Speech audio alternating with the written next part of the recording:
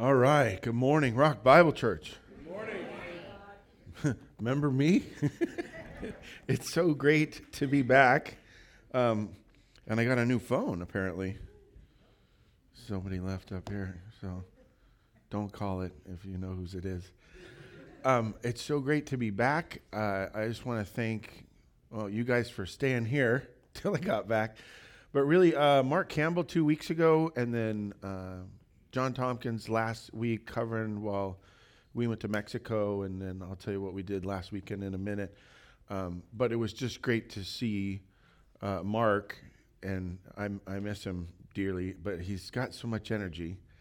And for him to come in and just continue what we're doing, so we're Rock Bible Church, and we have some identifying markers. One of them is we go through a book, chapter at a time, right? That's why you saw the bumper on 1 Samuel.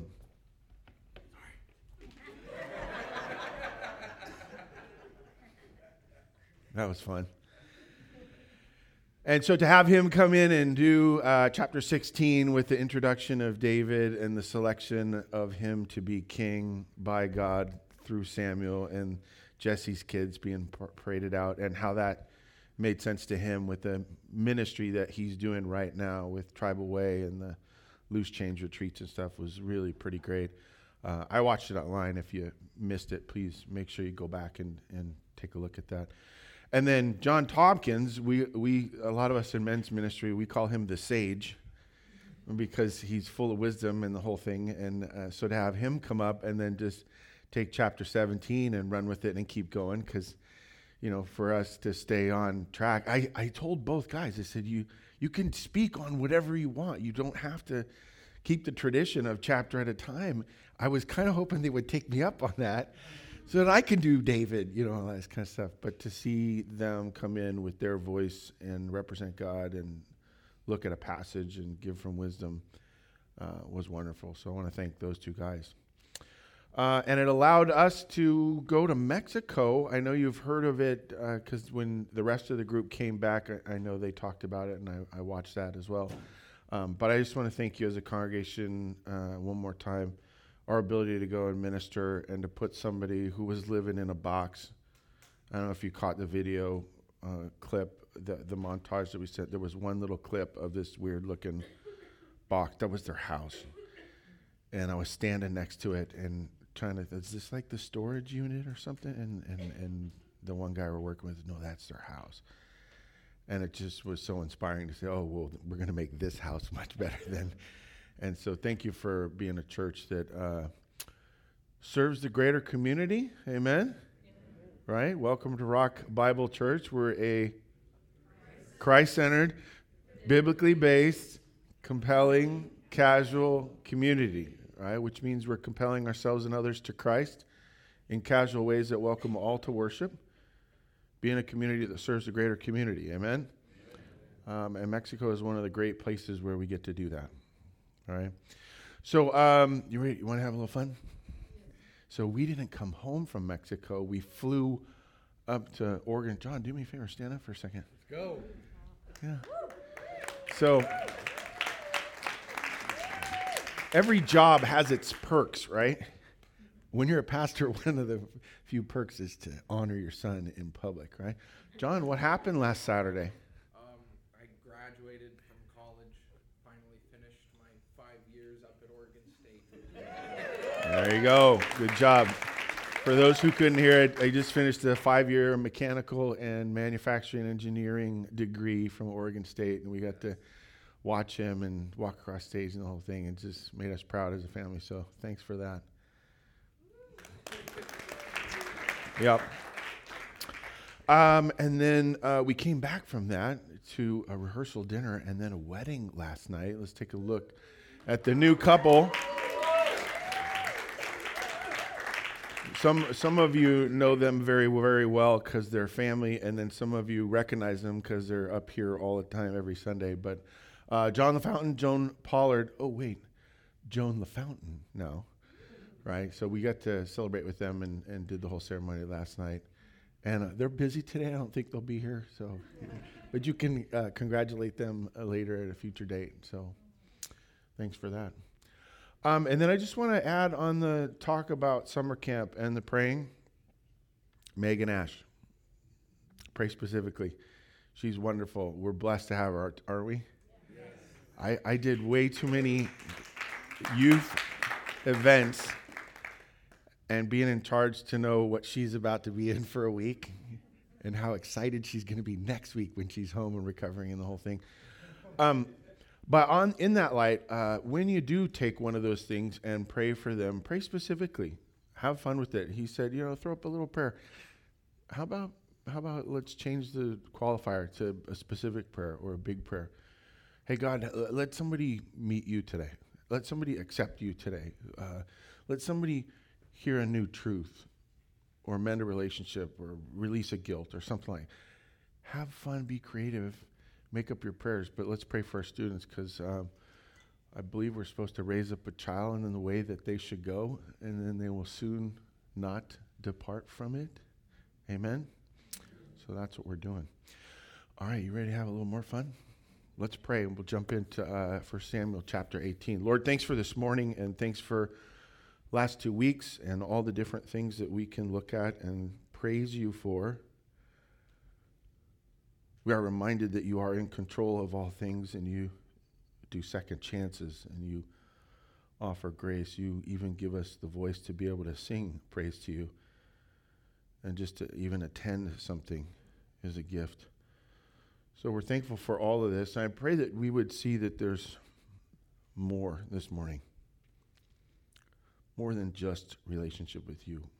But once we start that relationship, it can go places, great places, that we could even call success. And so I pray you would be with us in these next few moments in this passage. Pray that what we say would honor you and your Son through your Spirit. In his name, Jesus Christ's name, we pray. Amen? Amen. 1 Samuel chapter 18 is the third chapter of David. Well, David's not a book, I know. It's just the story of David kind of starts 2 chapters ago in chapter 16, when he gets selected as the replacement for Saul. Saul he dropped the ball. Let's do the short version. And so Samuel, as God's representative prophet, comes and says, look, you had your chance, and you had second chances and multiple chances, and sorry, God's going to use somebody else now. Now, luckily, he said that to David, or to Saul, not to you. Amen? But here comes David on the scene 2 chapters ago, and then last chapter, we get the story of all of Israel at war, but it was a weird war because it's like a junior high dance where everybody's standing on one side and the other half are standing, and nobody's dancing, and they just have one representative come out and says, "Who wants to fight me?" And he was a really, really big guy, and John covered that last week. This idea that David, the least son of the tribe of Jesse in the lowest tribe, and all this kind of, he shows up and says, "I'll do it." We get this sense of he knows what success is, where it comes from, and the equation. And I love this, okay? And I'm kind of solving like a past hurt, per se. I worked with a guy, a pastor, who told me, "Oh, we never use the word success at church." And I said, "Oh, because God loses so much?" That's a joke, right? He's undefeated. No, I would never want anybody to think about success in terms of their relationship with the Lord. It's like, really? I'm looking at myself for my whole life. It's like all I've ever done was compete. Right? Who gets the biggest ice cream? Right? I want to win that contest. Who's first in line? Everything's about competition. So I couldn't understand. No, he would say, I think we should talk about it in terms of effective. Like a relationship with the Lord should be effective. Like, okay, I get that, but when do we get to win? Right? So I like this chapter, and really it might be my favorite. It probably is my favorite chapter because we're going to talk about this idea of success and how does David get to it? How does God supply it and the whole thing? I know some of you are You go, wow, your favorite chapter in the whole Bible is 1 Samuel chapter 18? No. I'm going to give you a freebie this morning. Okay, when somebody asks you, what's your favorite passage? Here's what you say. The one I'm reading currently. All right, so this is the one we're in, so it's my favorite today. Let's jump in 1 Samuel chapter 18, verse 1. As soon as he had finished speaking to Saul, this is still in conversation about Saul being dropped as king and someone else taken over. And the soul of Jonathan was knit to the soul of David. So Saul's son, Jonathan, it's almost like he sees the writing on the wall and realizes, oh, is going to be the king. And Jonathan loved him as his own soul. This is a little bit of a dangerous statement here, because did he just pick sides? And he picked sides against his dad, which you're never supposed to do. And he picked sides against the king. This could be super dangerous, right? No, understand, in this culture back then, sons often competed for the throne of their father and sometimes would have them killed or just outright kill them themselves because they knew they were the heir, okay? If I die, neither of you gets the church, okay? So there's no reason to knock me off. So this could be potentially dangerous for Jonathan, but he says, you know what, I'm gonna believe and I'm gonna trust this. Saul took him that day and would not let him return to his father's house. Jonathan made a covenant with David because he loved him as his own soul.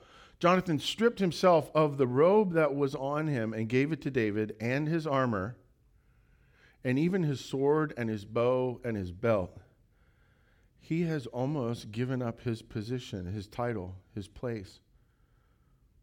And he's doing it out of faith in what he thinks is the direction God's going, I'm going to guess. And David went out and was what? Are you sure? Because one of my pastors told me I can't use that word. David went out and was successful. Welcome to Rock Bible Church. We're an interactive church. All right? I'll try to warn you for when we have the interactive portions of the morning. But I want to make sure you say that word so that it sticks. Right? Because when you get out your outline and you look at the top, it says 1 Samuel chapter 18. And what's the title? Yeah, see, I didn't make that up because I wanted to counteract something that bugged me years ago. I stole it from the chapter. He was successful. That's great. Let's find out how he did it. Wherever Saul sent him, that's where he was successful. So that Saul set him over the men of war. And this was good in the sight of all the people and also in the sight of Saul's servants. So everything's going well for David. Sounds like success. As they were coming home, when David returned from striking down the Philistine, that was Goliath last week, the women came out of all the cities of Israel singing and dancing to meet King Saul. Tambourines, songs of joy, and with musical instruments. And the women sang to one another as they celebrated. Saul has struck down his thousands, and David his 10,000s. Hey guys, so glad you're home. David's 10 times better than you. Dancing and singing. That's my impersonation of Israeli women dancing thousands of years ago. And Saul was very angry. You can understand that. It displeased him. He said, they've ascribed to David 10,000. To me, they've only ascribed thousands. What more can he have but the kingdom? What's he knows coming? He knows I might be witnessing the heir apparent. You know, when the NBA star gets outscored in a game by some new young buck, makes them nervous. They usually have a great game right after that, right? Because they want to make sure they haven't lost it. And Saul eyed David from that day on. What's he want? What's Saul want? What does that mean? He eyed David from that day. He looked on him kindly. No, I'm coming for you. I'm going to take you out. And we're going to see that for chapters and chapters now. And it's very interesting because we're going to see David in trial and tribulation, under pressure and stress, threat of his life and the whole thing. And we're going to see how he handles it. How does he carry himself when there's tragedy or stress or whatever it is. That might be a good lesson for us, you think? Any of you ever deal with conflict or trouble? We're going to get some great lessons out of this. The next day, a harmful spirit from God rushed upon Saul, and he raved with him. And no one's going to say anything about that? Speak up right there. Did you just see the sentence we read? The next day, harmful's good or bad? A bad spirit from, shouldn't that say Satan or the devil or a demon? A negative spirit from God kind of hung out near Saul, brushed up against him. No, rushed upon him. Ooh. So I'm trying to reform from my early Christian days when my Sunday school teachers lied to me. They told me that everything was good and God is love and everything will be perfect and wonderful if you just accept Jesus because he has a wonderful plan for your life. Here's the 4 spiritual laws.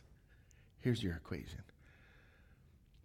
No one was telling me that, no, when they did the whole Noah thing, everybody died on the planet. That there were all kinds of negative stories in the Bible, and that sometimes God gets mad. He makes decisions. He gets mad, but he has regrets, it actually says in this passage. And he says, you know what? I'm going to mess with you. Do we just say that at church? Well, I mean, kind of. But we got a verse. God will mess with you. Why would he do that? Because he's got an agenda. You're not in it. That's rough. Right? You know what my fears are? I mean, I'm a sports guy, right? Or used to be, back when I was in shape and all that kind of stuff. Here's the analogy. One of my fears with God is that it'll put me on the sidelines. That I become a sub. The bench is right. I don't want to be benched. It's a really nice way of saying a harmful spirit from God rushed upon Saul. You want success? Do it with God. Because he knows about losing too. And he knows how to make sure people lose if they're not willing to rise to the occasion. He raved within his house while David was playing the lyre. Previous chapters, David had come in. Apparently he was good, not just with the sling, but he was good with instruments. He could play music that would calm the king down. And here he is calming the king down. Is he doing a good thing? Absolutely. But Saul's going nuts. And as he's playing the lyre, day by day, Saul had his spear in his hand. Oh, this doesn't sound good. And Saul hurled the spear, for he thought, I will pin David to the wall. Now, that's just great writing. We need a movie, right, for this. That's not good. And then watch this, because it gets a little bit worse. And David evaded him how many times? Oh, he missed on the first one. Now, I have said regularly that the Bible is very funny, and there's irony in it if you'll look for it, and you'll enjoy it. Okay? This guy tried to throw a spear within a small room and hit somebody. It's not too hard, but he missed him twice. Who'd he miss? He missed the guy who took a sling and one small stone and at full sprint flung it and nailed the giant smack in the forehead and killed him first shot. That's irony, folks. Right? David could kill Goliath with one stone, first time, full sprint, the whole thing. Saul is within the same room in a big spear, and he throws, and he misses the first time. David, bring me the spear. Come here, I want to try this again. So we have to decide when we make the movie, is it going to be serious or is it going to be a comedy? Because this stuff is great. Saul was afraid of David because the Lord was with him. Because what? Because the Lord was with him. If David was successful in all that he did, you think that plays alongside? Is that a combo meal? That he was with him? Absolutely. Your success will rise and fall on one thing for sure. Is God with you? Because then you'll win. Sometimes you won't have to do anything. You'll just get a phone call and find out it was solved and you did nothing. It's like, whoa, kind of like this God thing. And then other times you'll have to work your tail off or, and then your back gets thrown out and then you catch a cold after that. And that was my last 2 weeks. But it had departed from Saul. So will God withdraw himself from people? That happens. We see that in churches. I'm amazed the things I hear sometimes from churches, and somebody will come back. I went to this church, and I went to a service. They didn't even use the Bible the whole service. I never know what to say to that. When we step away from God, he believes us. He'll step away from us. Right? People ask me, do we really need to go to church? Do we have to this? Do we have to that? It's like, I don't understand the question. Why would you gamble with that? Those are the same types of people that were all standing on the sidelines when David showed up and says, oh, that's not a giant. That's a minor obstacle.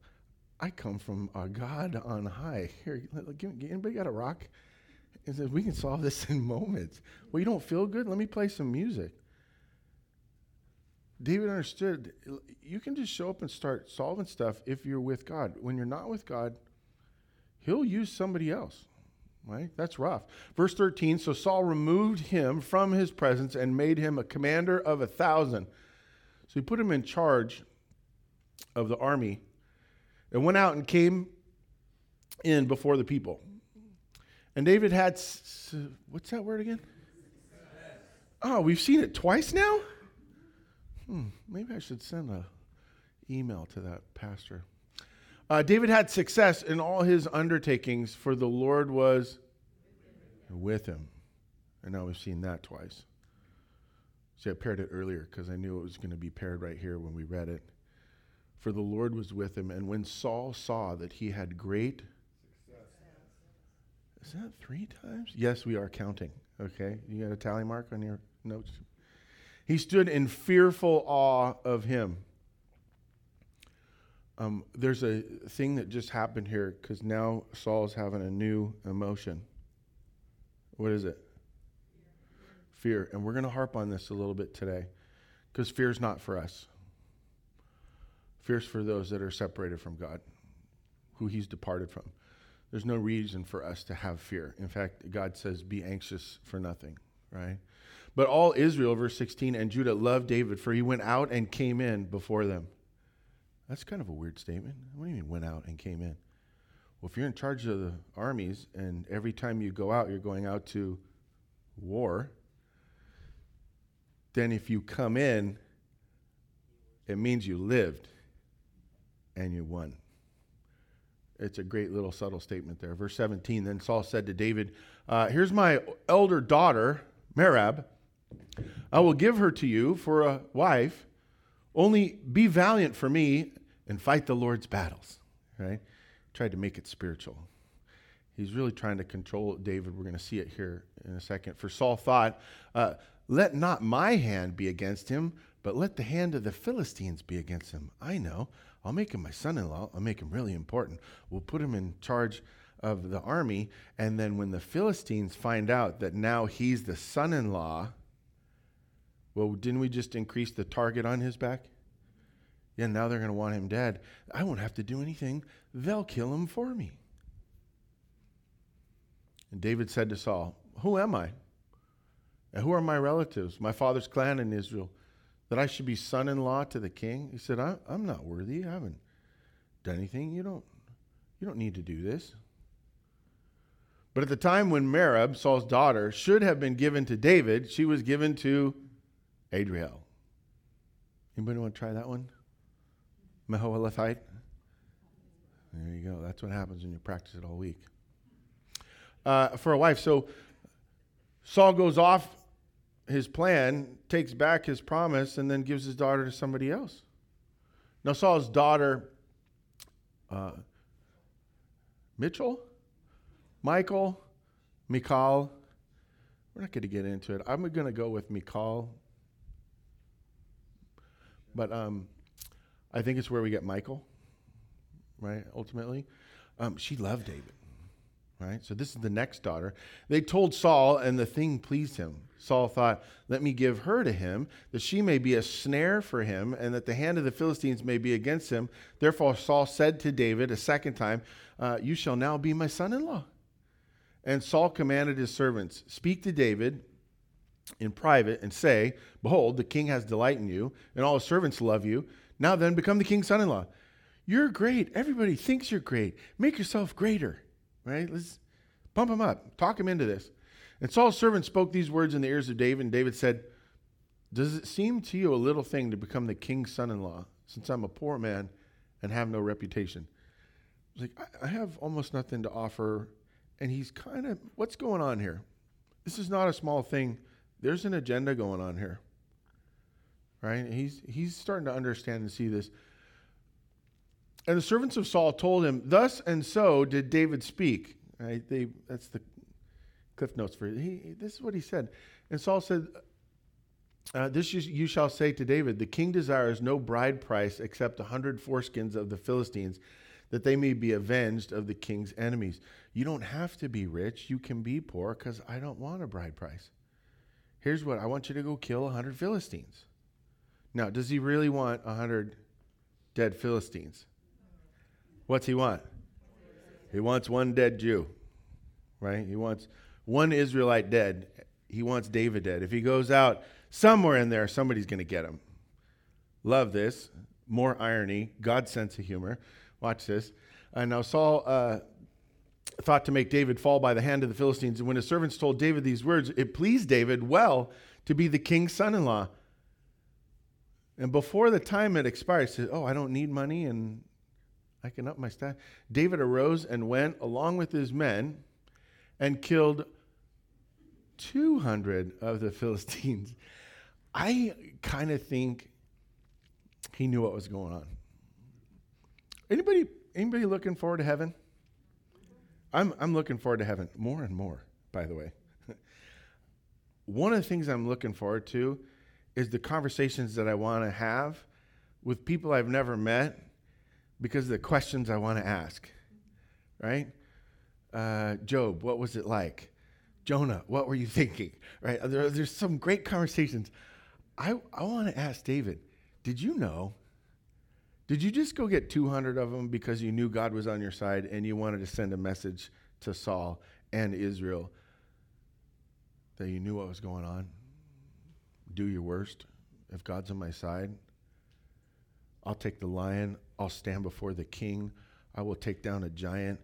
I'll come before any army. Love that. Love that. And David brought deer foreskins, which were given in full number to the king, that he might become the king's son-in-law. That's funny. Imagine you're coming into the hall of, where the king sits, and you're bringing your gift. Like, I want to be there for the presentation, not for the weird part, gross, but I want to see the look on King's face when here comes David. Oh, you asked for 100 because you wanted me dead. Here's 200, and no, you can't kill me. Just there's so much great dripping stuff there. And Saul gave him his daughter Michal for a wife. But when Saul saw and knew that the Lord was with David, that Michal, Saul's daughter, loved him, Saul was even more. Didn't we just have that word a little bit farther back in a different form? Said he was fearful. Now he's afraid. He's afraid of David. We want to see the contrast between these two characters. One has fear and one is fearless. So Saul was David's enemy continually. Then the commander of the Philistines came out to battle, and as often as they came out, David had more. That's 4 times. than all the servants of Saul, so that his name was highly esteemed. And may the Lord bless the reading of his word. Amen. I want to be successful. I want you to be successful. And here we get a great story about a guy who was successful and called that 4 times in a passage, which is weird to me because it's supposed to come in 3s. And we got a 4th one this time. Apparently, God really wants us to see this. And first thing I want us to know is that success with God, notice when you look at your outline, there's an ellipsis after God. Ellipsis, what is that, Scott? That's the 3 dots. Lets you know the thought is yet to be over. Okay, so the beginning of all our fill-ins start with that phrase, success with God. Okay, so success with God comes from, we're at church, I asked the question, it comes from God with them. When someone's successful, it comes from God being with them, right? Saul even recognized that, hey, God's with David and he's departed me. If somebody does something and it goes well, if someone gets to live when they were supposed to die and then gets to get remarried when he was supposed to be dead, and not only that, watch this one. This one blew some people away last night. The ex-wife is at the ex-husband's wedding honoring the new wife and stood up and gave this thing. People started crying. It was unbelievable. And I'm looking and watching this whole thing. I was, God must be with them. It's why you're here. If you ever got to have kids, it's because God was with you. If you ever got a job or got released from a bad job, whatever, if you ever finished a 5-year degree on time, it's because God was with you, right? We forget that. This harkens back to an earlier theme in Samuel where they went out to war, but they forgot to bring the ark. Or they did some things without doing the sacrifice. Or the priest wasn't there. That's all right, we'll do the sacrifice without the priest, and then we'll go. It's like, no. You're trying to be the major player in the equation, and you've yet to ask, is God with us in this? And actually, love, there's a couple times where Saul actually asked the question, wait, let's see if God is in this. And God tells him, no, you're not going to war, and you got to stay. One of the great questions is to ask when you're doing something, is God with this? Right? Pardon me. When you ask that question, is God with this? How do you measure that? Well, I look and see if anybody else has done it and had success. Then I find somebody who's spiritual and ask their advice. Or I look it up in the scripture and see if I got any verses about it. Or if I can't find those, something similar to it. We got all these things that we measure, right? Because we're Rock Bible Church, Christ-centered. Okay, so we have a standard by which we make decisions and guides our thinking and our morals and all this kind of stuff. I'm going to throw a curveball now. What comes before biblically based? Christ-centered. Here's a new one for you, okay? If you want to know if God's with something, ask him. I've been spinning on this a little bit lately because of who I am. I talk a lot about God. I mean, that's a no-brainer, right? Now, be nice, all right, because I'm going to pull off the armor. Be careful with me now. Do you think that I talk about God more or talk to God more? Which one of those two do you think I do most? You're so generous, and you know you're wrong. We can get so caught up in our measurements and our standards and what we think we're going to do, and is God with it, that just talk to him. Ask him. That's how great things happen. Dare I say that's how success happens. 1 Samuel chapter 16, 2 chapters ago, verse 13. Then Samuel took the horn of oil and anointed him in the midst of his brothers. And the Spirit of the Lord rushed upon David from that day forward. It's this idea that once God shows up, he rushes on and now let's go. Let's get something done. Let's remove your fear. Let's give you some confidence. Let's give you a first step. Let's give you some teammates. Let's give you some resources. But what's the instigator? Yeah, and talk to him. Got to have him with you, right?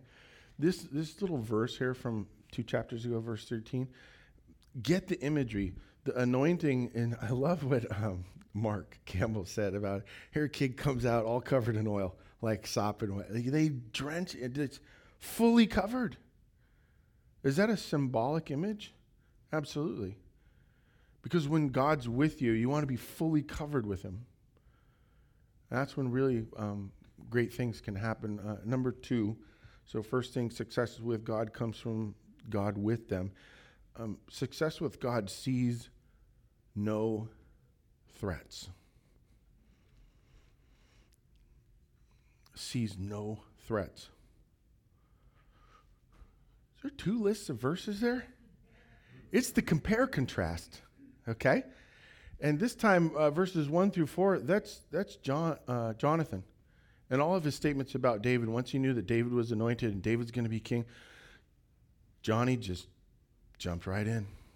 All right, he's going to be king. I don't see any threats. I don't care if my dad is still king and what it looks like if I give all my armor and on my place and my robe and I give it. I don't care. None of this is a threat. I know where God's going. I'm just going to go do it.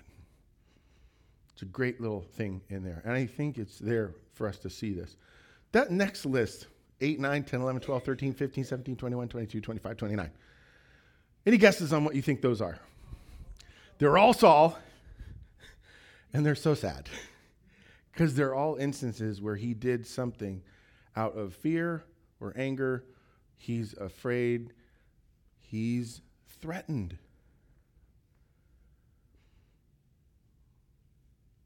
How often are you threatened? Oh, I'm never threatened, Scott. I'm very secure in my position before the Lord, and I've been washed with the blood of Jesus. Okay, good for you. Let me ask you a different question. How often do you overreact? That's a phrase in our family. We call it the OR, the overreaction, right? And my kids get a little bugged, especially one of them, and her name will not be mentioned. Dad, you're too in love with that overreaction phrase. Yeah, because when you overreact, it's a sign that you are threatened. What is fear?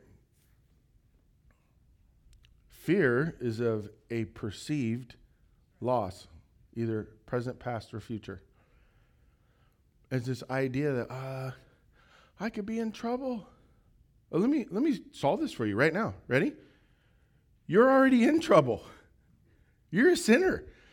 We all fall short of the glory of God. There's none righteous, no, not one. The fact that you're still married or still alive or still healthy or add anything after still is but by the grace of God.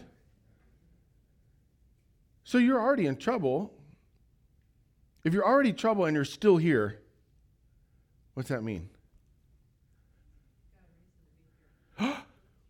Are you kidding me? Sarah, you mean there's a reason for us to still be here if we're still here? Oh, it's because you haven't finished your honey-do list? Is that what it is? No. It's God has a reason for you to be here. And if God has a reason for you to be here, then be here. And if God has a reason for you to leave and go somewhere else, go. Kick the door down on your way out and be there, because that's where God wants you to be. And if it hurts, it's light and momentary affliction. If it's costly, it's nothing compared to what you're going to experience somewhere else. But at some point, we've got to stop being threatened. And I love this. Some of the best men that I've ever worked with, followed, that I've had as mentors, It's like you'd stand around and they were never threatened. They were just calm, happy, smile way too much, right? Got the lines in their face because they're always smiling. It's like, shouldn't that have cracked already, Laren? Right? I can name so many guys that they're never threatened. Because who's in charge? God is, right? But when you start worrying about something, let me ask you this: what are you worried about? Can I control it? Like you need to control it? That like God doesn't have a better plan than the one you have stuck in your head right now? That it's taking too long or it went too fast? Let me ask you, this one might hurt a little because you just sang it, and I want to see if you really believe it, right?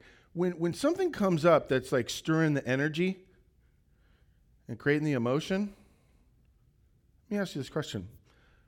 Does grace hold that ground? We sang, what is it? Yeah, grace holds that ground. I'm sitting here singing with my wife. She's got her hand in my elbow. This worship moment together. It was fun. And I realized James is singing, grace holds that ground. Whoa. And then there was another line in a previous song. The depth of your, something like the depth of your grace is as deep as your scars.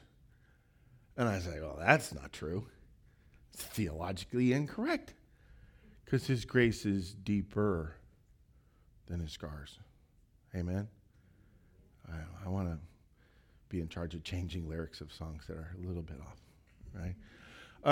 What are you threatened by? Why are you threatened? Because in this one will hurt, okay? When you're angry, afraid, doubt, you are in sin. What? I thought sin was like when you looked at too many naked pictures, or you went and squandered something, or you got drunk, or I thought that's what sin is. No. When you doubt that God's in control and that his grace holds the ground, then your very emotion that he won't or might not, or if you mess it up, he'll take it from you, that fear is actually a sin, because who are you doubting? Not yourself. You're doubting God. And it's actually commanded, be anxious for nothing. Oh, when I got to start getting, how many people are going to be at church today? I've been gone for 2 weeks. Do we still have a church? Well, of course, God, we liked it better when you were gone. Right? So we see no threats. Amen? And we believe that God holds all the ground. And then lastly is this: success with God is pleased to get after it. Pleased to get after it. What's that mean? When I say it like that, get after it. Get up, get going, find an excuse to do what you're supposed to do rather than find an excuse to avoid it. Right? Now, congratulations, y'all did it today. You found an excuse to get to church. Amen? Right. You people online, you signed on, you found an excuse to watch and listen. Great. Are there plenty of people that find excuses not to get after it? Well, I think it would be good, but maybe we'll do it someday. I have a friend who was, we were talking about something we might want to do, and he's, yeah, let's do it. All right. He showed up and we did it. We got started. What do you need to get started? What do you need to get after? Because success will never come if you don't start. Dave Ash, God bless his soul. Right as we're about to launch the church, he says, what do you want to do? What do you mean? We've been meeting talking about how I want to start a church, right?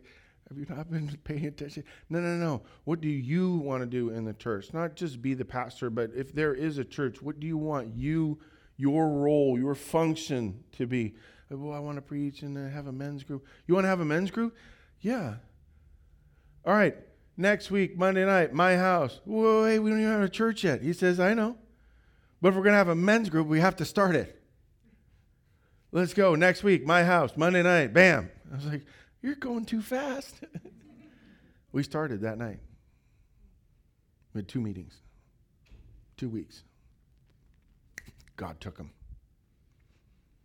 Stupid business trip, planned as a staff bonding experience. He had a little heart attack or something, and boom, in Texas. I don't get it. But I do get this. He knew if it's time to start something, get after it. Do what you need to do and trust that God's with it. Talk to him about it, and then assume what? We said, thank you. Did they put it up already once? Okay, so you really guessed it? We assume success. We expect positive. We are we believe we were meant to accomplish things, solve problems, heal, help, serve, give, pray. Assume it's going to work. That's why you have a church. Everybody told me no. Here's the problem. When you tell somebody that's oppositionally defiant no, right? There were so many excuses for us not to start. There's so many excuses for you not to get involved in a men's group or a women's group or volunteer in this or volunteer in that or do something outside of the church might be actually better. We're all a little crazy here. And you know that because otherwise you wouldn't be here. Okay, that's a quote from Alice in Wonderland, actually. But find something that you're going to go get involved in and be successful with, because that's what God's designed you for. I said it to John. I was standing right here. He was right here. Joan was right there. We were in a different building last night. John, you weren't supposed to be here. He was in a hospital in Washington. He was on his deathbed. They're calling him to say goodbye. And God said, no, you're staying. I'm not done with you yet. Now, just to be alive would be enough. This guy, John, he's like, no, I'm going to go chase this girl. I want to see if she was in America. And then, boom, we have a party and the whole thing. They're riding off in their Harley, 3-wheeler, super loud, right? Apparently something's wrong with the exhaust, and they're making noise, and her white stuff is flaying in the wind. It was wonderful because your relationship with the Lord is just the beginning. He wants to then take you places and do fun stuff. Figure out what it is and get after it. There's plenty of verses in that chapter to give you examples. Amen? By the way, you're allowed to talk about success at church. Because we follow the God of success. And if we're still here, it's because he still has plans for us. Father God, thank you for these truths. Thank you for these characters, this passage. I pray, Lord, more importantly, that you would show each of us ways for you to be with us.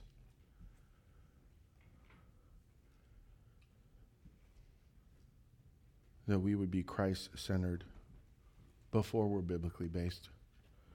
That we would talk to you more than we talk about you. That we would follow, believe, try, initiate. We pray for the students, Lord. They're getting in vans and driving off to camp. We're so excited for them. We pray for great things, lives change, people accepting you. Be with Megan and the staff, Brent, all those that are going to make this work. We trust great stories will come. We thank you, Lord, for the offering that we're about to receive. Pray that you would bless it and that no one feels obligated to give, but recognizes this is something we do as a body of Christ, as a family. And so we pray and thank you for all these things in your Son, Jesus' name. Amen. Amen.